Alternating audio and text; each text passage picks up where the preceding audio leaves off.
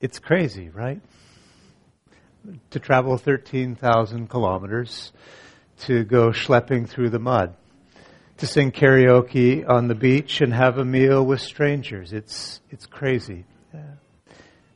Can we do this? Let me have you stand. Just where you are, stand up. Our mission team, they're all sitting clustered right here in the front corner. So everybody look this way. And when you say this to them, you're not crazy. You say that? You're not crazy. In fact, right where you are, just turn to the people beside you and say the same thing. Just look at them and say, you're not crazy. Okay? Yeah. Okay. Go ahead and have a seat. Not everybody looked like you meant it when you said it, so.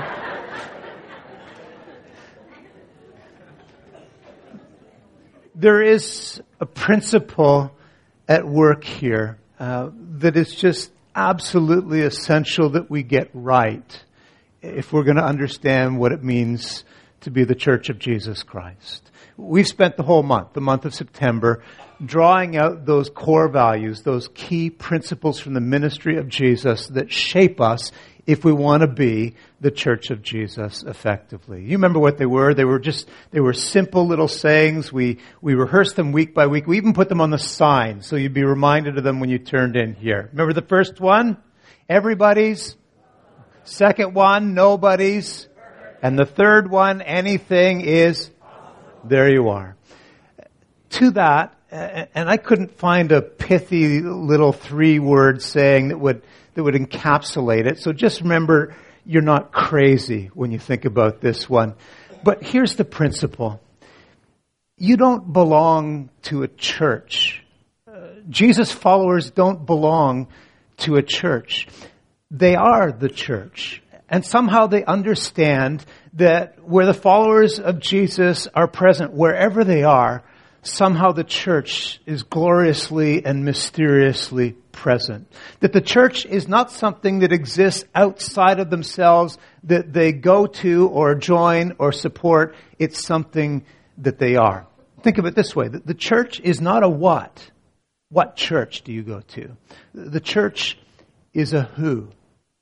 When you think about church as a what, then we focus on something that exists apart from the people that make it up. Something that's out there that people join or attend or support. And inevitably, it leads to a preoccupation with conversations about how can we do church better. And it's not that it's a bad question. It tends to be the wrong question. When you think about the church in who mode, then the focus becomes, what does it mean to be the people of God? The central task of the church becomes developing great followers of Jesus, believing that God is calling us first and foremost to be a people who can demonstrate His redemptive love to the world out there. Thinking about the church as a who is absolutely critical. Put another way, you could say that the church, our truest identity, is as an expression of God's own heart. God is relentless in His love for and His pursuit of everything that is His own. And because God is on a mission, He has His church who are on a mission as well. God is a sending God. The Father sends the Son. The Son sends the Spirit. And now He sends us. It is that notion of sentness that lies at the heart of the church. Maybe that's the 3-word summary. We are sent. We are sent. And it's not crazy. It's going to feel like it at times, but it's absolutely not. It's never been so much that the church of God has a mission. It's always been that the God of mission has a church in order to carry out His purposes in the world. The missional church believes that it's really God who's there on mission, and we're just invited to join Him in what He's already doing.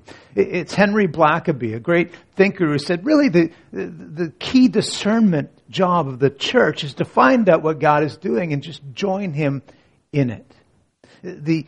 The thing of greatest importance is to insist that mission is never first and foremost an action that we own. It's always an action that God owns, and we join Him in that.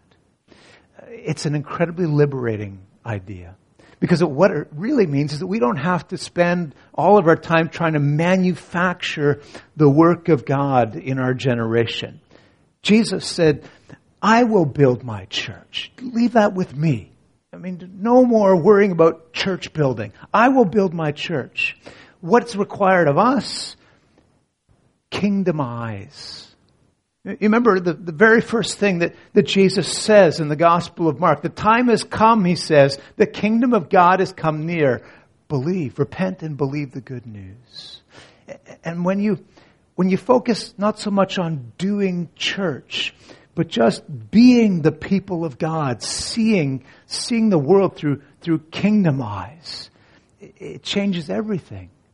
I mean, you see that your purpose, your role identity, it's to be the aroma of God in a cemetery of decaying flesh, or to be the manifestation of the hope and the grace and the peace of God, to do it sacrificially and lovingly in the world. To be missional followers of Jesus means that wherever we are, the church is. And it doesn't have to be in the Philippines. I think it's fantastic that you went, and you're absolutely right, Desiree, or Rajkumari. That has a nice ring to it. You should have a taste of it. It will change you. But your primary life is going to be here, in your workplace, in school, in the neighborhood, in the karaoke bar with Pastor Sheldon, the homeless shelter, the airport. Wherever followers of Jesus are taking seriously their identity as the people of God, the church is there. And that's been a controversial idea, because people will push back and say, well, do you mean to say, Pastor, that when people are over there packing clothes at the open door, or they're visiting somebody in the dialysis ward of Credit Valley, that's a church? And let me answer just this way. It's only centuries of conditioning in the West that would even lead us to frame a question that way. What I'm saying is that when people are sorting or visiting in the name of Jesus, the church is there.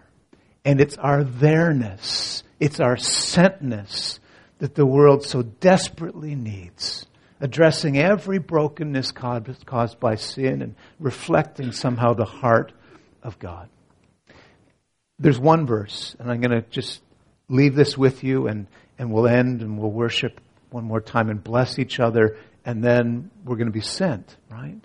But there's one verse that I kind of wish that we could put right over the door so you would see it every week when you leave. John chapter 20, verse 21. As the Father has sent me, so I send you. That's the Great Commission, right? That's John's version of it. Jesus tags the church as sent people. The church doesn't focus so much on those who are being called out from the world to hide behind the walls as those who are being radically called into it, the sent people of God. Because in the end, we realize that that's exactly who Jesus was, sent from heaven above. And in our desire to follow His life, to model ourselves after Him, we follow the same trajectory. The sent people of God. That's enough. Let's pray together.